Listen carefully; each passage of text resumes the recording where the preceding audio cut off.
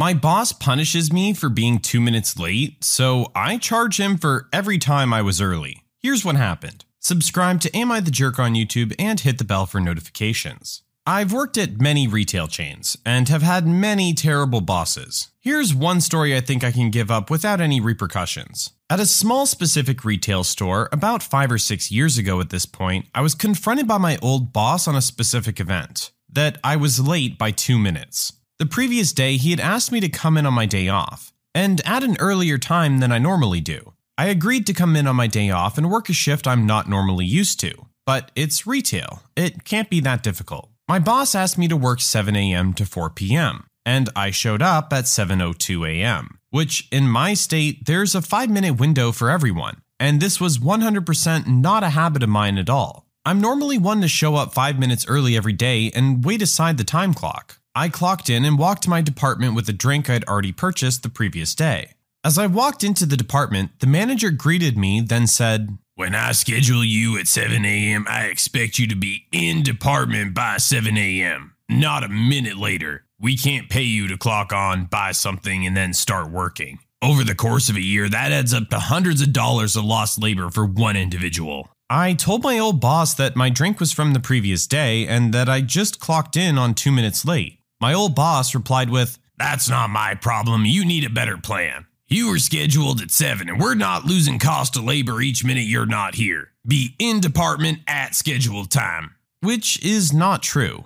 I spoke regularly with a payroll employee, and she explained to me quite some time prior that the company does not pay you 3 minutes before or after your scheduled time. So if you clock on at 7 a.m., you're not getting paid until 7:03. If you clock on at 6:57, you're not getting paid until 7 a.m. Same for when you return from lunch. However, if you clock on at 7:04 after that 3-minute window, you begin getting paid immediately that minute. My boss was right. I needed to plan better. I asked for a printout of my timestamps going as far back as they had record of, and I tallied up each day that I had arrived 3 minutes early and did not get paid for it. I counted well over 330 minutes within a 3-month span that I was not getting paid for, which ended up being a little over $110. I gave my old boss a copy and said, "You can pay me for these dates where I was in department on the dot without getting paid for it."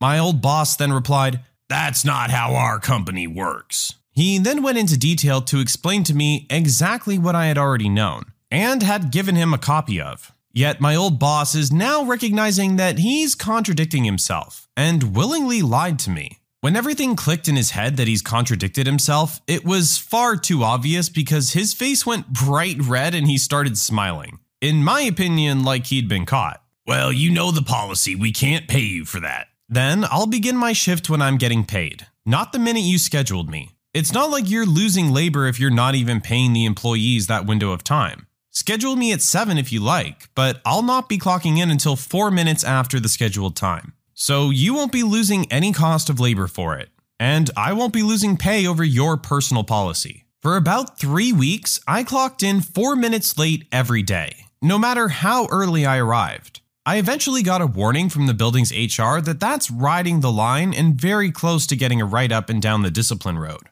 I explained to her the entire story, as she seemingly didn't like this manager of mine either. She laughed pretty hard at the whole thing and offered me a department transfer with a higher pay. She reminded me that my behavior was listed under a category that could get me terminated, and thought the transfer would be a fresh start. Instead, I put in my 2 weeks notice and thanked her for the wonderful opportunity. The funniest part of all this is years later I saw my old manager working at a new chain, in a similar position to what he was doing when I worked for him. He smiled and waved, I smiled and waved, and continued on. As time went on, I also bumped into the old HR manager who was working in an entirely different field. I asked her why my old boss left that company. She laughed and said, "He didn't leave, we fired him for time theft." Apparently, my old boss would take a lunch, leave the building, and never clock out for it. Can you believe this jerk?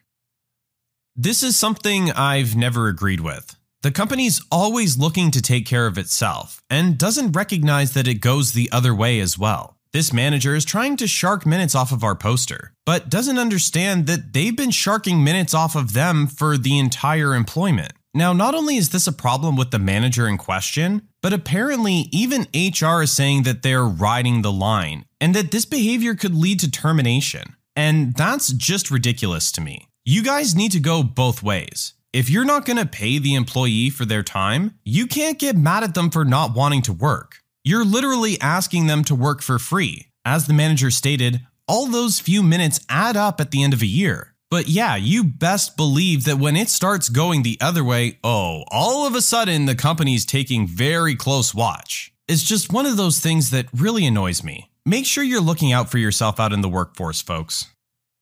My ex-girlfriend refused to pay for the GPS that she lost, so I made her pay for something else. I recently broke up with my girlfriend. Before we split, she borrowed my mom's GPS to help her move across the country for school. Well, it's been a few months since our breakup, and I asked her twice to send the GPS back and tell me the tracking number. Nothing showed up at my doorstep. I know, I should have gotten the GPS back before we broke up. I messed up. Today, I reached out and asked about the status of it. Her reply? She lost it. Now, I'm unsure whether she's genuinely misplaced it. She could be absent-minded at times. Threw it away out of revenge. She could be spiteful. Or is just keeping it. Honestly, after the next exchange, I couldn't care less what the reality was. Well, can you send me some money to replace it?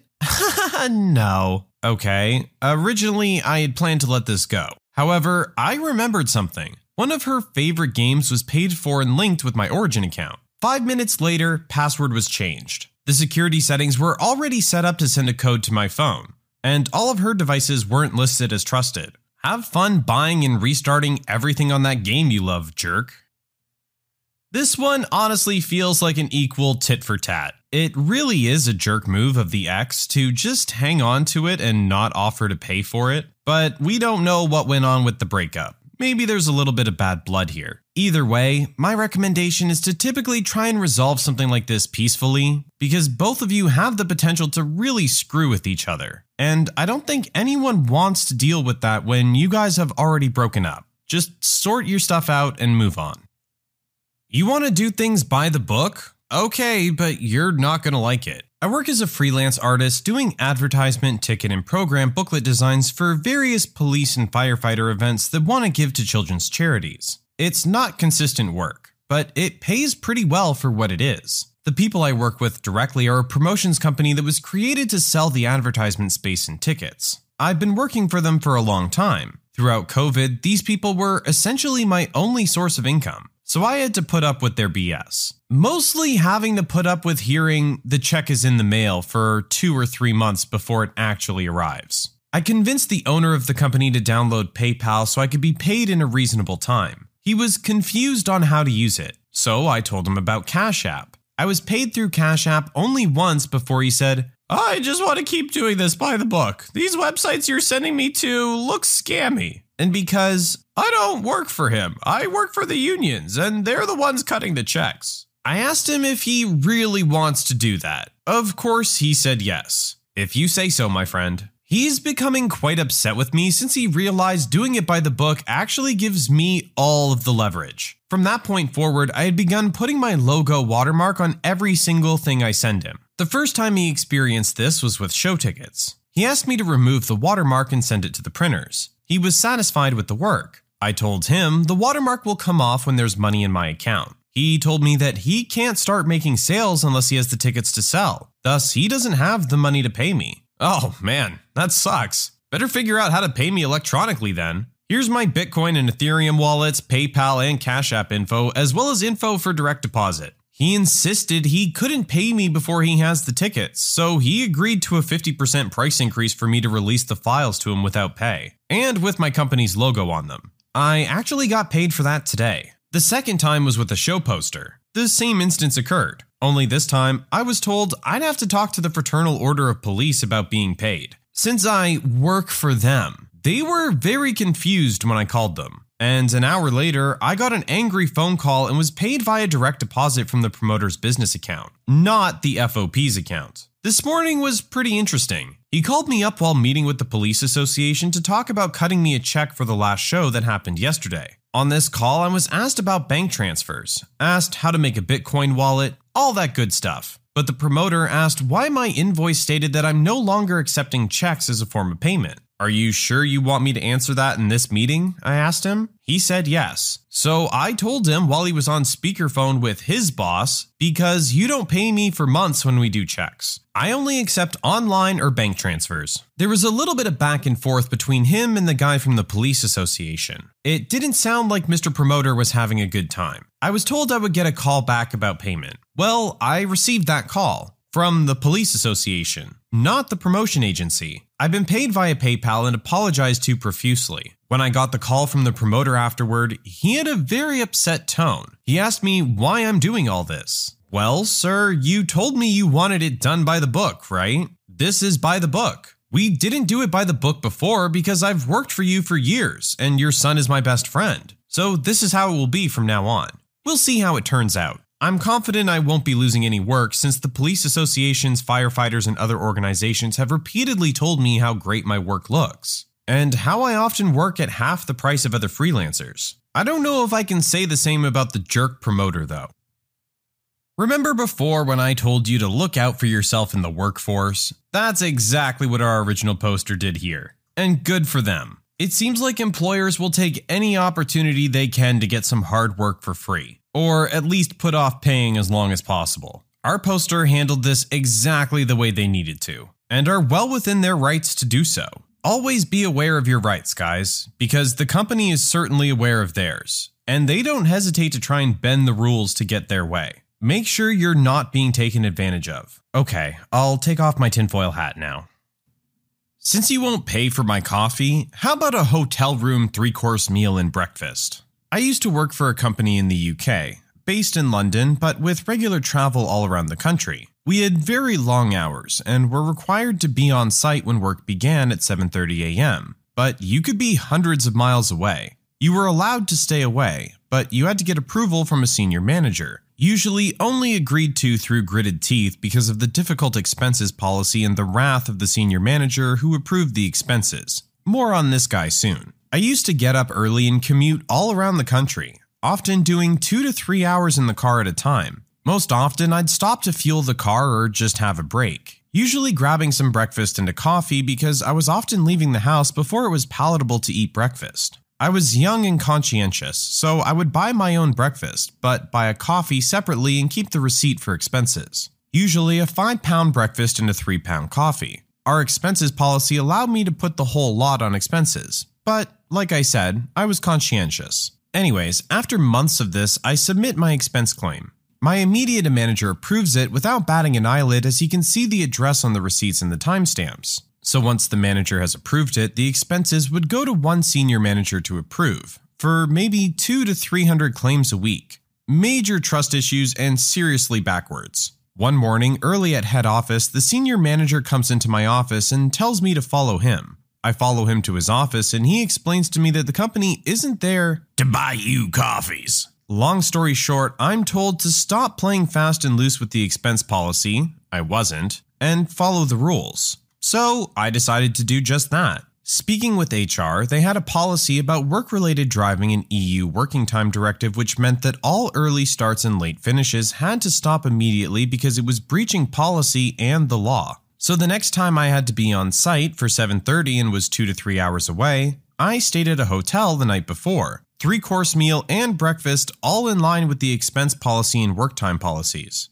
This continued for about a month, because you can only submit expenses for payment in the last week before payday. My expenses went from £100 a month to £1,000 a month. Expenses submitted, manager approved, sent to senior manager. I get a phone call to come to HQ the next day for a talk with the senior manager in HR. The following day I attend, get an absolute roasting. What the heck did I say? Who do you think you are? And when I finally could get a word in, I explained how I was traveling in line with company policy, health and safety regulation, while also complying with the expense policy to the letter. HR confirmed. Nothing he could do. Needless to say, the policy was changed some months later. I felt much better because I was well rested, fed, and working the hours I was being paid for. Next time, just pay for my coffee, jerk.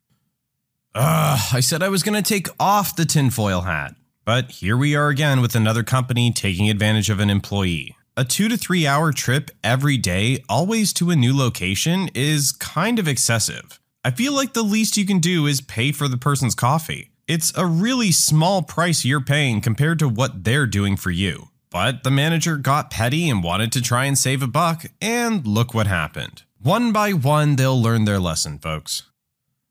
I straight up told my sister she's gonna lose her daughter if she doesn't let this grudge go. My sister Viv has a daughter named Serenity. We'll call her Sarah. So when Sarah was 7, her dad passed away. Her dad walked out the door to work that morning and got in an accident which cost him and 2 others their lives. Viv was understandably shell-shocked. She and Sarah's dad were high school sweethearts who had Sarah the year after they finished college. Sarah and her dad were as close as could be, and his loss rocked her. About a year later, Viv met her current husband, Michael. A year after they started dating, they introduced Sarah and Michael's daughter, Mia, to each other. Sarah was 9 at the time and asked her mom not to keep dating Michael and not to be Mia's stepmom. She told Viv that she wanted her to herself and didn't want to be second choice to her. Viv, instead of showing concern that Sarah would feel that way, or even ask some questions about where that was coming from, called her selfish and told her she was a child who had no idea how the world worked and would not get to be selfish by denying another kid a mom.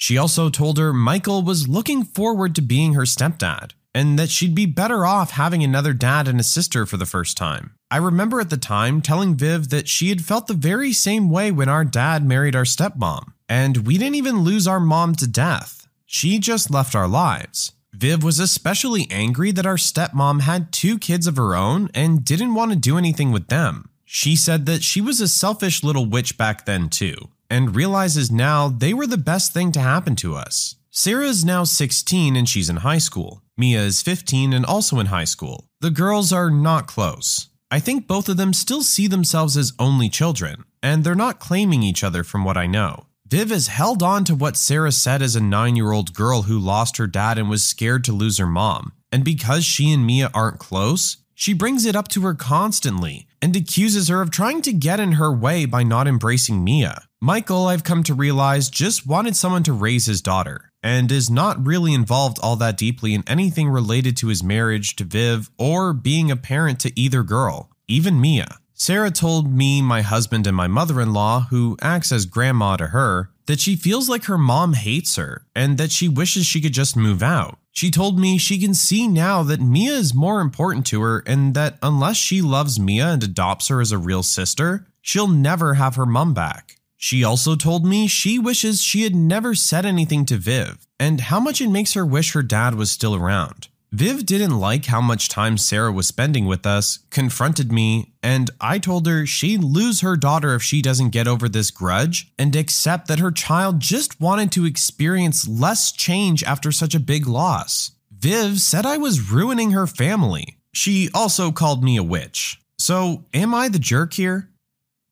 I feel so bad for this girl. It's not fair at all to hold your daughter accountable for something that she said when she was very emotional as a 9-year-old kid. That just seems crazy to me that you wouldn't be able to understand where she was coming from in that moment. Perhaps she's taking her own life experience a little too hard and trying to force this on her daughter, thinking that she knows best because of what she went through. And I mean, that's nice and all, but she was a 9-year-old girl who had just lost her father. It's a perfectly natural feeling. I'd like to meet the 9-year-old that could take this situation with all the grace that she expected her daughter to have. It's just not a fair expectation. And I don't think our original poster is in the wrong at all for pointing it out to the mother. I feel like after all this time, mom just maybe isn't willing to admit her mistake. That or her viewpoint is just very skewed on the issue. But to accuse our original poster of trying to ruin her family by taking the time to speak with her daughter and try and understand how she's feeling is not being fair to her at all. That accusation is completely the opposite of what our poster is trying to do here. She's trying to give your daughter an outlet and a place to express her emotions, and maybe she can take this all in and then come to you and try and help find a solution for you two.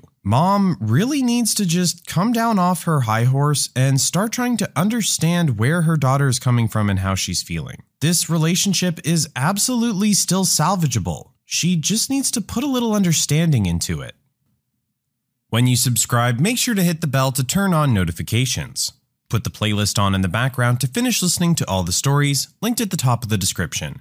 And if you like Am I the Jerk, give Am I the Genius a shot, linked in the description as well. Either way, thanks a lot for watching, and we'll see you guys next time.